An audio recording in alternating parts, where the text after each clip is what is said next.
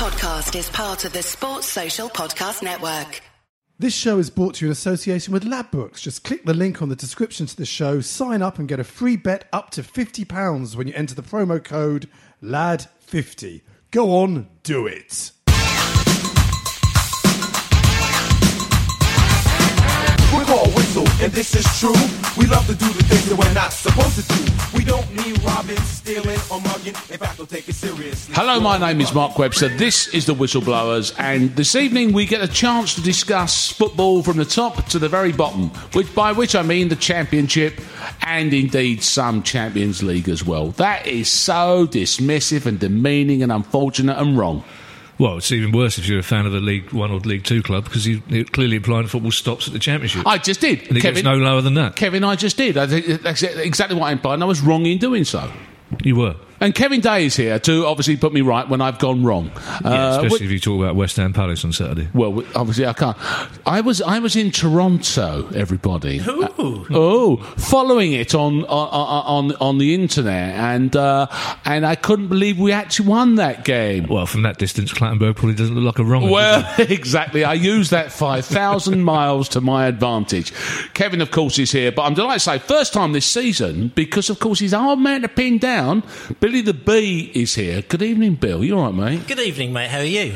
Very well indeed. Bill, and I got it wrong. I thought you'd gone away and done one of your exotic trips, but you got an exotic trip up your sleeve for next week, haven't you? I do indeed. I did almost have a mad exotic trip last international weekend where I was planning to go to pretty much every single one of the home nations games, home and away. Well, same day, Phil Collins style, like Band-Aid. So it's mad. We're going to go to Bosnia, we're going to go to Lithuania, we're going to go to Finland, we were going to go to Belfast. We had it all plotted up. We'll have to talk about it later because it didn't quite come up. I'm sure. We were let down at the last minute, so instead I decided I'm going to fly to Copenhagen next week with my little boy, and we're going to watch Brøndby versus FC Midtjylland, as you do. Yeah. Is it a special occasion for I was going to ask. Exactly. Thank you, Kevin. Just a little treat for him. Exactly, yeah. To put him right off football and early. That's right. Well, no. To be fair, that's my side of the bargain. He'll probably get to go to other places for the rest of the time, so I'll probably get my 1.5 hours, and he'll have 3 days of Tivoli Gardens and all this kind of stuff. That's the way to go. We'll talk about we'll move our way up into the rarefied atmospheres of football as we go along, but we should get stuck into the nitty-gritty because pretty much sitting here as we speak, Cellino at Leeds has a few hours ago from that conversation off Uwe Rosler, something that is very close to Billy the Bee's heart, of course. The B standing for Brentford, which I don't think you pointed out, did you? Well, the Bees as well being their nickname as well, which also works quite usefully as an indicator. That's right. I always find, which is why I always call you Kevin the... what's the bird called? Kevin the Eagle. Yeah. That's right. And that's why you'll always be found under W when I write yes, exactly. My book. Which is a simple one-word response to my name. But, of course, it brings in Steve Evans. Right, OK. That's pretty tough, actually, to bring in Steve Evans. That's right. You need about 5 or 6 people to bring in Steve Evans. Yes, they didn't carry him in on a chair, did they? Let's be really honest. He was wearing a sombrero. He was winched in by a JCB. That was a strange thing, wasn't it? I suppose the whole... Because not least of which, 12 seconds after that was announced, boys, the Football League have also now suspended Cellino again for offences against God, which is offences against football and tax, obviously. Yeah. I'm not totally sure. Is the VAT not paid on a Land Rover the current problem that he's got, or the old one? I mean, if it's a VAT... it's a Land Rover made of gold and full of, groupies and cocaine, I could understand the issue. If it's just literally the 17.5%... No, it's another outstanding... It's very, very straightforward, actually. I mean, the thing is, people have obviously overlooked this. It is. It's overlooked this. The Football League obviously had banned him. They saw that he was going to employ Steve Evans, who obviously had sort of tax issues and problems. Himself. And they thought that if the two of them get together... they'll be able to sort it out, or maybe Cellino might actually get out of his predicament. So therefore, if we ban him for now, by the time the ban finishes, Steve Evans will be sacked. So are you saying, basically just one address on the sat-nav makes their life easier? That's the point, is it then? I mean, but basically, they haven't been quite clear in why, but basically it's indications that there's another outstanding legal issue that he's facing in Islam. Basically what they're saying is if they'd done a fit and proper person test on him now, he wouldn't pass it. So they're looking for a way of doing unlike last time. Should have done. But the Leeds thing is kind of, for those of us of a certain generation, seeing Leeds like this it's like seeing Liverpool at the bottom of the league. It's like they were a massive club when we were growing up. They were they were a huge dominating club. It's astonishing to see them. And there's part of me that doesn't like to see any club of tradition being treated like that. There's part of me thinks, well, it's an object lesson to all of us in what can happen. But also, it's part of me that thinks every now and again somebody should be able to step in and take a club off someone and say, give it to the fans and say, because clearly he's not going to be happy. He clearly hasn't got a grasp of what English football is and how it's different to football on the continent. And just bringing Steve Evans in is just, without everything. Steve Evans has a certain reputation as being brusque, shall we say? Well played. That's what men who wear sombreros are often called. He's got a reputation for being arrogant. He's got, he's a sort of fat Doogie Freeman, if you like. He's the sort of person I imagine who uses phrases like "it's my way or the highway." Yeah. But the bottom line is, he's taken in a manager who did an all right job with Rotherham. And you're expecting Leeds players to respond to that, and it's just the only way. And Leeds fans, the only way, because they've still got an enormous fan base. What they need to do is somebody at that club needs to say to them, look, whatever it takes, get hold of a Tony Pulis or someone like that, and just say to Tony Pulis, whoever it is, you've got 3 years, get us out of the Championship. And by the way, I won't go near the club. You need to say to Shalina, I don't want to see you at the club, I don't want to see you at the ground. I know you own the club. Well, he won't be available because he'll obviously be in some sort of high security prison. So that won't be an issue with the chairman. But Uwe Rosser had... Yeah, exactly. You probably won't be able to broadcast that. If you insist, in terms of the league. Just a little point legally. He could be anywhere in the world, including possibly some form of place where he can't actually do his business, or indeed not in prison because he's not guilty of any crime. And God forbid that I'd even suggest he was. I was just picking an example out the air, like a cherry from the tree, even though they're on bushes. No cherry trees actually. No, raspberry bushes. Anyway, that's probably neither here nor there. What's important is that he's had 6 coaches since April 12, 2014. Which means one coach a season. No, he didn't quite manage that, though, did he? What, 3.6, wasn't it? 3.6. Yeah, he's in that. But he brings in a man that you know only too well at Brentford, who patently... I would suggest to you is the kind of coach that can deal with what's thrown at him.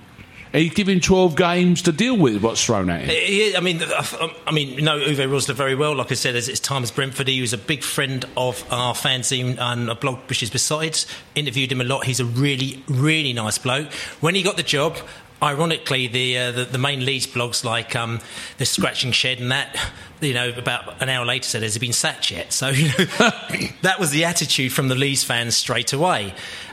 He got employed in May, I think it was, so he had the whole close season to do the business. Yeah. He did what he did with us. He took them over to Germany. They had their pre-season tour, which I have to admit now as well, the Uwe Rosler pre-season tour of Germany is fantastic. I bet he... Lederhosen and Steins all over the gaff now. Oh, it was absolutely... He had a couple of pre-season tours, but the first one was absolutely brilliant, and he was a god after that to all the Brentford fans. Like I said, unfortunately, he decided to leave early when he was doing a fairly good job at Brentford, even though I would say this, and again, I'm going to point out first of all that I like Rosler, he's great, but the one thing about him is that he was quite safe. So what will he do is that he'd always go 1-0 up, but then he might put on a defender or he'd play defensively. And I think that was the one thing about Brentford which we as the fans and also as the people that was running it as well thought, no.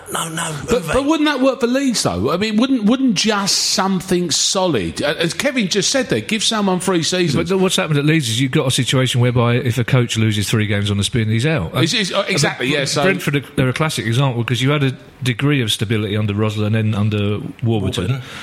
And then that went, and almost as soon as that went, things went a little bit pear-shaped for a Brentford team that was on the up and being hailed as a model for other clubs to follow. But I think there's a couple of things, and again, I wrote a blog for the Wigan blog as soon as he left Brentford to go to Wigan, and I wrote things really like Rosler, but there's a couple of things you need to look out for. First of all, that he can be quite conservative about his approach. Second thing is that he sometimes people thought he didn't know what his best team was, so he used to chop and change a lot. He used to, it happens quite a lot of teams, but it was really getting to a lot of fans' goats and also to the team's goats. And it was actually only when he was forced to pick his same team when we were doing so badly, and there was a massive dressing room fallout where we'd lost to Stevenage. It was really bad. I mean, losing to Stevenage is the worst at any time, but we lost to them when we were meant to be going up, and there was 90 minutes in the dressing room. Oh, it was his fault. It was your fault. You did this. Everyone was just like kicking off. And the following game, he flipped a couple of things, and then he played the team. We won, and then after that, he played the same team for every single game. 1-1, 1-1, 1-1, draw 1-1, 1-1, and then he got nabbed. So it's just all right, but. So we have to get back to the point. Is he being pointlessly, stupidly treated at Leeds? And you'd have to argue. I mean, I'm going to start with I'll start with the supposition. Yes, because it's 12 games. Okay. He would have got in knowing. Every manager goes. Steve Evans goes in knowing. That's a very good one. We'll take the money. It's not like a surprise to them, is it? Except Steve Evans for me was someone who quite happily would do that, because he may well just nick. He'll do 3 months and he'll get 6 months' wages. Oh, yeah. But Rossler feels like a man who actually wants to have a destiny. Well, this is interesting because Rossler himself compared his style and his brand of football to the philosophies of Jurgen Klopp. Okay, so he said, I play football like Jurgen Klopp, the heavy metal. You said flop. I'm glad you said that. Heavy metal attacking football, powerful, quick football, quick transitions from attack to defence, which is, again, what he's meant to be doing at football, at Brentford. No, he didn't. No, at times he did very much change our style of football, but again, it flipped between this conservative style. But ironically and interestingly, Celino, when he sacked him, his quote was, I wanted the team to play heavy metal football. Instead, it was more like country music. I can understand his problem with that because, of course, he is a leading thrash guitarist, isn't he? Kevin, is there... I like the way... We used to call it playing on the break. I like the way it's a transition now. It's also increasingly... Playing on the middle eight, that would be then, yeah. Increasingly, there's a couple of people pointing out, other coaches, that other teams, certainly the Premier League, are getting wise to that ability to... I don't think Klopp will find it as easy as he thinks it will be, because once you know how to defend it, it's quite easy. It is defendable. It's not going to be... Yeah. Klopp's not coming in with a brand new philosophy of football. He's coming in with the sort of football that Palace play, West Ham play. There's a lot of teams away from home, especially in the Premier League, play that sort of football. Again, and bringing it back to us as well. Brentford, when Rossler left, the person that took over from him was the sporting director, which a lot of people don't know, which is Mark Warburton, and he was always trying to instill in Rossler to play more attacking football, to play it on the break, to be a less risk-averse, I think the name of the was. So when they played, when Warburton came on, we were playing that wicked football on the break. We didn't care if we lost 3 games and if we won 3 games and lost 1, we didn't care. It was fantastic. Which was 95% successful, of course, wasn't it? Apart from the playoffs. It was great until teams sussed us out. And towards the back end of the season, a lot of teams sussed us out. They worked out how to play against us, including Borough, who beat us 4 times that season. And then they beat us this time. You go. Because they worked out, this is what you need to do against this team. Boom, sit back, soak it up, blah, this, that, and the other, hit them on the break. And we realised that we needed to have a plan B, a different way of playing our football. And it weren't there. And we didn't have it. Also, Klopp's other big problem is that he hasn't got the quality of players at Liverpool that he had at Dortmund. That's what people are forgetting. Except, of course, Klopp arrives with a reputation of actually bringing on... And I think the word mediocre was probably the wrong one, but certainly average. I mean, managing. Because what he did was bringing them on in teams that have also got Lewandowski and Royce and people like that. No, exactly. He's not bringing the whole team on like that. No, it's not. It's much easier to do it when you've got Suarez up front. Exactly. It's not the bad news bears, is it? No, I agree with that. Or but by the same token, and of course, Klopp's interesting on this one because, of course, we're talking about a man whose reputation was, he won, he got his titles in 11 and 12, and he got manager of the year in 11, and he got Champions League success in 13, and all that kind of stuff. It petered away for him. Now that could well be argued the fact that he's a genius manager in a system that couldn't work for him. I just think that's Mourinho. I just think it happens with. I mean, Wenger's the only one. You'll have a bad one. I think Wenger's the only manager who won't acknowledge that that's what's happened to him. That you have a bad one. There comes a time when you either refresh the entire playing personnel or you change the system, or eventually, as Mourinho's proved, as Klopp proved, eventually a system just stops working and it's cyclical. It gets worked out. You get players.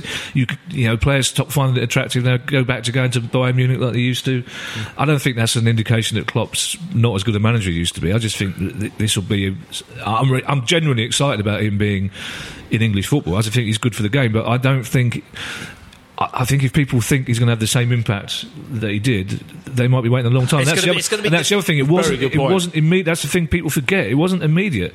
It wasn't immediate at Mainz. He took him up. He took him down. Exactly, he took him right. Up again. Yeah. It wasn't immediate at Dortmund. And the problem with English football and English football fans is 2 years. That's as immediate as it gets. If you're not done it by then, it's pretty much bye-bye for most English football fans. And the media will turn on him as the way they turn on everybody. Eventually, it's like they love him with Mourinho's. But it's interesting. His outlet, I should say, Bill, is the fact that his direct competitor on the showbiz front, of course, is Jose, and there wasn't even he didn't use a honeymoon period.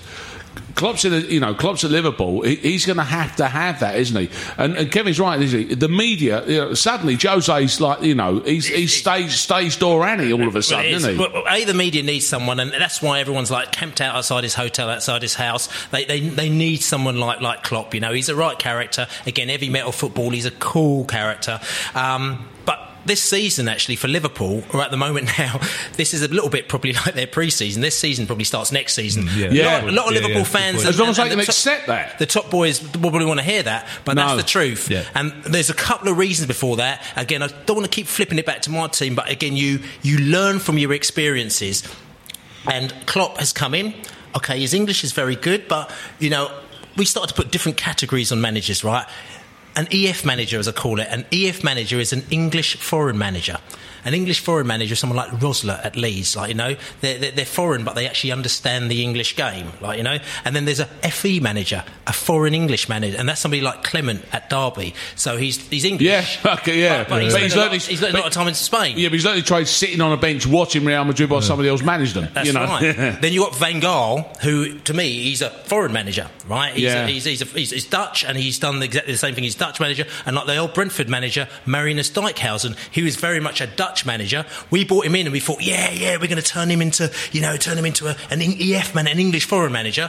But he didn't actually know that much about the game and the system. And your club called that a big mistake. It was a big mistake. An ABM manager, yeah.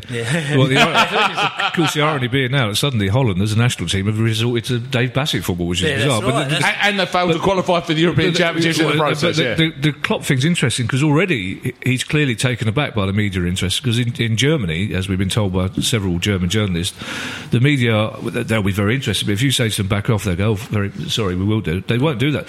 But Klopp talking to the photographer who said, "Is this your job? You spend 4 hours hiding behind a bush to take my photograph?" And he went, "Yeah." So he doesn't. And Klopp, he hasn't got the Hello Magazine mentality part of this. Klopp genuinely seems to think that the press were going to go take their photographs and then just. I suppose because what he likes and what he's patently enjoyed is to do his rock and roll presence, but it is his own dictate, though. Is that I will let you know when I'm going to be smiley and beardy and hairy and glassy. And this is what I mean. Just coming back to all that stuff I'm talking about, it's like Klopp. Yes, he does the media thing and everything like that, but how will he really fit in? Because Van Gaal came in and thought, "Oh yes, here we go. I could spend all this money, and because I'm Dutch and I'll be brilliant and I'm going to do the business." Oh no, Man United, they fluffed it. You know what I'm saying? Will Klopp be able to come in and actually understand the players, how it works, how the fans work, how the media works, all this kind of stuff? With this stuff, and again, to our peril, Brentford found this out with employing this manager, is so important to actually make things really run properly. It's a good point because Van Gaal, basically, only the other week, put a clock on his time at Man United. He made a point of saying, "Well, I'm only." It was. I don't think he made that noise before. Obviously, everyone gets a contract that lasts X amount of time, but he decided to go out of his way to point out that I'm here to the end of my contract. Which is very much a continental way of doing things. They tend to. They come in and troubleshoot, don't they? Yeah. The other thing with Klopp is as well, because Klopp keeps talking about, and I love it. I love his description of how he loves English football, the crash, the bang, the wallop, and the fact you can't play again for 4 days afterwards. I like that, but it implies that Klopp doesn't understand that every English game is like that. Yeah. What Klopp sees, he likes the odd game like that in Germany because they are the odd game. Yeah. Once he realises that that's every single week, there's that Stoke are going to come to Anfield, Palace will come to Anfield, West Brom, all these teams have come. He might feel a little less happy about this whole thing about every game in the Premier League is a massissive game. It's no cliche, is it? He's already lost 2 players to injury because of the intensity of the training, he said, and he'll find that every game, I think he's going to be shocked by the fact that it's week in, week out. It's not the old romantic, intense game. No, it is. You travel Europe and watch games like this, and you must see there soft and hard game. You're first hand aware of this kind of soft and hard stuff within leagues, aren't you? Where there's just a few teams that really are competing. That's right, and the rest is a little bit on the beach. It is. I mean, again, you talk about the Dutch leagues. The Dutch leagues, you've got the teams at the top who really compete, and then you've got the rest of the league. You go to Germany, and it is very much different over in the UK than it is everywhere else. Again, flipping it back to Mariner Steikhausen, who he turned around and goes, "Oh my God, I didn't realise the football over here was so fast. It's 100% the whole time." Well, hold on. How the hell do you turn up at a job? I'm saying, he goes, I went back to Holland and I watched Ajax play Feyenoord or something like that, and I was so bored, So what I'm trying to say... Well, you better get used to watching it again, Yeah. is all I can say. You know better than I do, but I went to see... And I love football, and I sometimes despair at the intensity and the pace of English football. But I went with a mate to see Sion play a couple of years ago in Switzerland.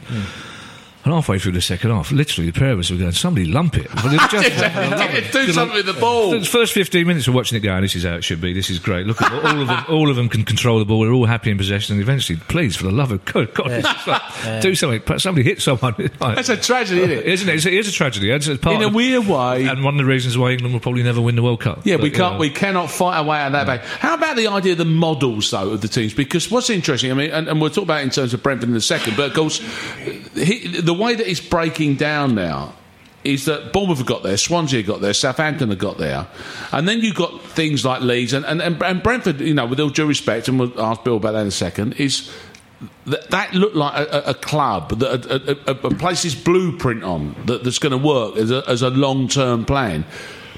But you come outside the Premier League now, and there's a lot of basically Armageddon going on, it would seem. It's the part of the problem with the Premier League is that everyone is terrified of getting relegated from it. Yeah. Because it's becoming... I think inevitably, I've been saying this for some time, there will inevitably be a Premier League 2 and then 2 regional divisions, because the cost of getting out of the Premier League and the rewards of being in it are too disparate at the moment. That transfer of money between that and the Championship. And even with the parachute fund now, increasingly the parachute fund is getting bigger and making it even harder for the clubs that have been in the Championship for a few seasons, the Derbies, the Leeds. But the trouble is the pace, but the model thing is... The model about the Premier League 2, though, is that fundamentally you'll still be making pretty much as much money as a club. Well, the gist of it, yeah? Yeah, but I mean, the model thing is interesting because Swansea fans... You could ask them to be patient because they had that brilliant season, I think, 80-81. So there's no aspiration, yeah. Southampton, well, there is, but there isn't the level of panic. Not that, yeah. Southampton, it'd been a while since they were a top-level team. So there are... the trouble is, you look at Derby, you look at Leeds, at Sheffield Wednesday, all the teams that have come down recently, they're all desperate to get back in, and they're not keen to wait. No, I'm sure Brentford fans, it's easier to impose a model on Brentford fans, I imagine, because if you've been out of the Premier League pretty much your entire history, you can wait another 1 or 2 years to get into it properly. We also almost went bust. That's the thing. To try and chase it. That's Leeds. Because again, the thing with Leeds, people forget Ridsdale was a problem. And Leeds fans, and a mate of mine's a Leeds season ticket holder, he'll happily say this, when Leeds were spending all that money to try and get in the Champions League and win the Champions League, the fans weren't going, hang on, this is not sustainable. Charlton were the same thing. No, of course you don't. And that's a really good point that Bill makes there, is that that's the one thing we knew as Palace fans when the new owners came in. They basically said the money's shot, we spent the money saving the club. If you're looking for us to spend money we haven't got it. We'll sell it to somebody else who has. That's not us. But in the meantime, just be thankful you've got a club, and we'll try and build it. And as it happens, by coincidence, we got in the Premier League way ahead of where we should be, and it's been a lifesaver, because if we were still in the Championship, we'd still be worried about going bust. And the fact is that too many clubs will chase that short term. It's like Clement at Derby. As an outsider, I think that's a great move. I think it's a really exciting move. As a Derby fan, I'll be going, he doesn't know about English football, he doesn't know, well, where's Tony... Massive risk. Championship. What's he know about Championship? He was at Real bloody Madrid. It doesn't work this season, doesn't work next season, then get rid of him. And the only difference is that Leeds are doing that on a 3-monthly basis. It is a classic, a 5-year plan that turns out to be a 5-minute plan, of course, which is the way it seems to be working.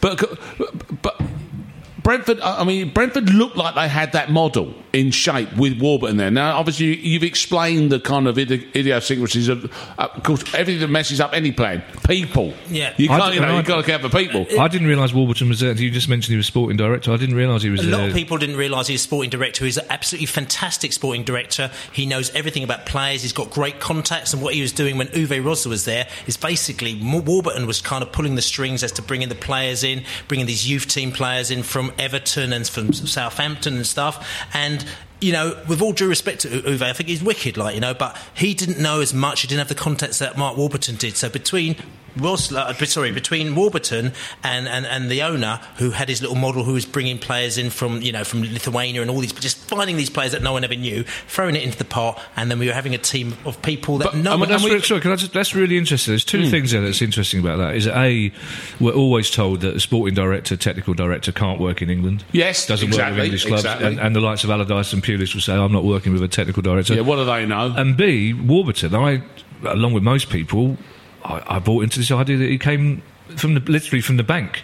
Stopped working, yes, that's right. Stopped working at the bank, took over Brentford, and that's why it was such a good story. He took over from Central the bank. line, took over from the bank, out to Hammersmith. Became the coach at Brentford to start off with. Actually, he kind of took hold of our team when we got to the JPT. Him and Nicky Forster. Nicky Forster never managed, so basically Warburton was just put him and said, "Look, take care of that." We lost at the JPT.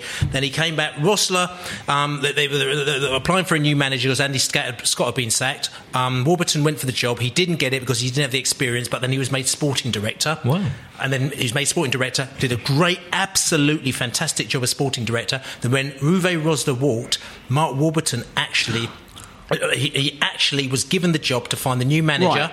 27 people on the list, including, I think, people like Warner, all these big heavy hitters. He was going to go and interview them, and he went to the owner and said, "Give us a job." Yeah, but Bill, the important thing here is we talk about models. Now, so Warburton comes through the system, does that thing. Has the club kept the model? Because models aren't the way that you can't call a model. We've employed a bunch of new people, and that's the same model as last time because they're doing different things. So is the system in place still? The system was always in place. The system was always there. The model became more formalised. I'm going to say this straight up, and I've said it beforehand. I think that our whole system fell down when Uwe Rosler decided to leave, and Mark Warburton. But that's personnel. Blew the system, and Mark Warburton became manager. Because if Mark Warburton was still the sporting director, and we brought another manager in, I think we'd be brilliant. Right. But that's what I'm saying. What you described there is that the system has failed because individuals aren't allowed to move around in the system. Whereas, of course, the theory goes, the point about a system is you've got individuals that fit the system. So immediately the system's out the window. But again, you can't have the same people in the system the whole time. No, you have a system and appoint people that fit the system. What Billy's saying is that the whole point of sporting director is that he's the one who stays for 10, 12 years. And managers might come in beneath the sporting. Granted, if you could keep the man in place. But if the sporting director then becomes a manager, then you lose a little bit of the chat. That really did. And the irony is that Warburton's now gone to a club where they couldn't be further from having a system or a model, and yet he's still the olden days. And yet he's still doing really well. And I was up in Glasgow last week talking to a club of Glasgow Rangers fans who I know were very voluble in literally saying, "Well, we couldn't be more embarrassed that this bloke's coming up from." Really? And now they love him because he's come in and he's just applied a bit. It's clearly him and Davey Weir, obviously clever move. But the thing about it is that the reason why it got is that Mark didn't want to become a sport. He didn't want to do sporting director anymore. He wanted to work with players. So as soon as he became the manager, and that's what I'm saying to you is that you're talking about how it falls apart. Yes, it will fall apart if all of a sudden the roles change, and I think but that's the I'm going to have to draw the line because you can't have a system that falls apart because you change the individuals. That's the point of having a system, is that it doesn't fall apart if you change the individuals. But it won't, because it's for you to choose the right individuals, and the whole idea is obviously. So say for example for the manager or the coach as you call it, if the head coach decides he's going to leave tomorrow, you have another one who slots into his place who knows what the philosophy is, what the blah blah blah, which is what, to be honest with you, which is what basically Swansea still sit there to a great extent, being writ large as being a great example. The reason I want to move on, because obviously this is picking apart football on many levels. Talking to Glasgow, is this going to be? No. Oh, it might be. Yeah, because we're not going. We were going to talk about Michel Platini, but that story's going to run and run. But it is a Glasgow affected story. James McLean. Well, now, Londonderry born. Derry. Yes, Derry. Yeah. Republic of Ireland player. Yeah. Interesting, but it's all, it's all his choice. You do realise the distinction between Londonderry and Derry? It says he's born in Londonderry. He was born in Derry. No, he wouldn't say Londonderry. The wrong side. Okay, he wouldn't say that. I do. Yeah. No, of course he wouldn't say that. No, you're right. Nor indeed with those graffiti artists who've spent the last... No, perhaps covering up one element. And I was there last week, don't worry. No, you got the general idea, exactly. Okay, but there's an element there as a starting point of Shandy in allegiance, arguably, and the subtle nuances will do for me. But James McLean responded to what is history, it would seem, in terms of his, his refusal at certain, he wouldn't wear the poppy. Of course, we know, even at his current club, he wouldn't sing the national anthem. Okay, now we get down to a football match where he's being given dog's abuse for a match, and he responds. Where do we stand on this, Kevin? Well, on a political note, I hope Jeremy Corbyn is watching, because if he sees what happens to the ordinary... There's the only two words that was flowing from my head as I said that out loud. I think you have to distinguish what he did and the reason he did it here. I think, regardless of his politics... and my family background, some of my people in my family would share his politics. Regardless of his politics, regardless of his volubility about them, I fail to understand why a football player who gets 90 minutes of abuse from 3,000 fans, who then responds with a fairly low-key, double-fisted salute to those fans, suddenly I don't even see why it's an issue. Because for the most part, I think the way it would have gone is that most of the Sunderland fans would have gone, why are we booing him? Oh, he's the Irish bloke who wouldn't wear a... Oh, right, okay, we'll carry on. But whatever the reason they were booing him for, whether it's because he used to play for them, whether it's because he did a bad foul, why can't he... I don't understand why... As Gary Neville used to say, why can't I respond to them? It's a passionate game. Yeah. If you get three... Why can't he respond like that? I don't understand why the other players... So are you talking about the FA response? You're talking about the fans' response? Because the fans' response is going to be emotional. Yeah, I understand that. I'm not... But it's all emotional. I'm not blaming... I don't... In the moment... I would never blame. Look, I'll get carried away in football grounds as well. I would never blame any football fan. Trust me, even when it's proved that Clattenburg was probably not... I'm not going to say right, but may not have been wrong. It's not going to stop me booing him next time I see him. There's all sorts of reasons why you boo football players. There's a massive argument amongst Palace fans about Dougie Freeman and Tony Pulis. I'm on the side of those people who think Dougie Freeman let down his club and he's a traitor, and I'll boo him every time I see him. I've got no problem with them booing him.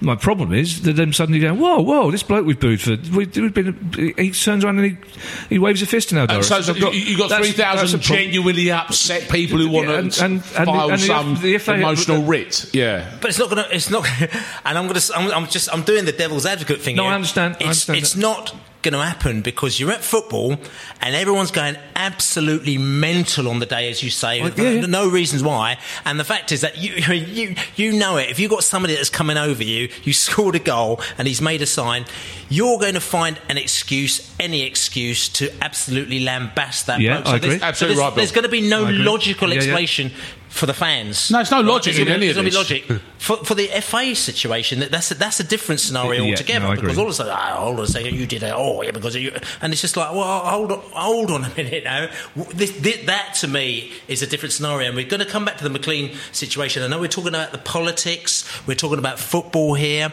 but I thought it was actually very interesting. I followed McLean, not necessarily from the Sunderland thing, because I'm more of a Football League man, as you know. So I noticed it last season when he was at Wigan, I think it was, and there was that whole big furore where everyone's going, "You're out of order," like, you know. That's the poppy thing, isn't it? Yeah. That's the poppy, and then afterwards I thought, okay, this is quite strong.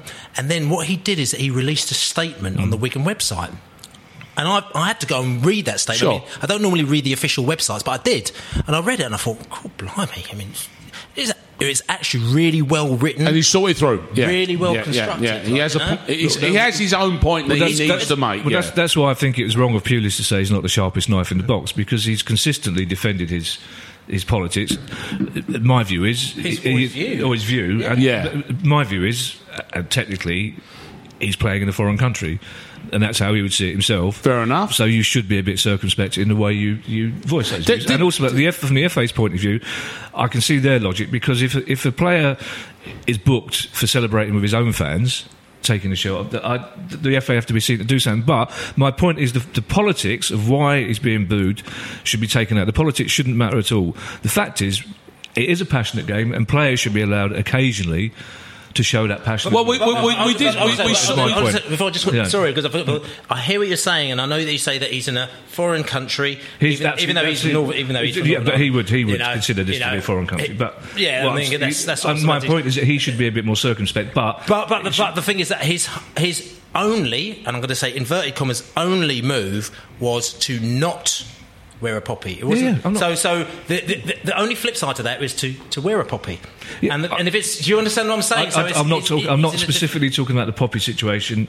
I quite agree. I wear a poppy. I wear a white poppy as well. Yeah. My family are Irish Republicans on my mum's side, so I understand his issues. Yeah. I also do think that there are times when there are certain pubs you don't go in with certain scarves on. If you see what I mean. You know where the line is drawn. There are times when you need to show, even I think, and common sense and respect. I say this to my members of my family, some of whom are more extreme than others.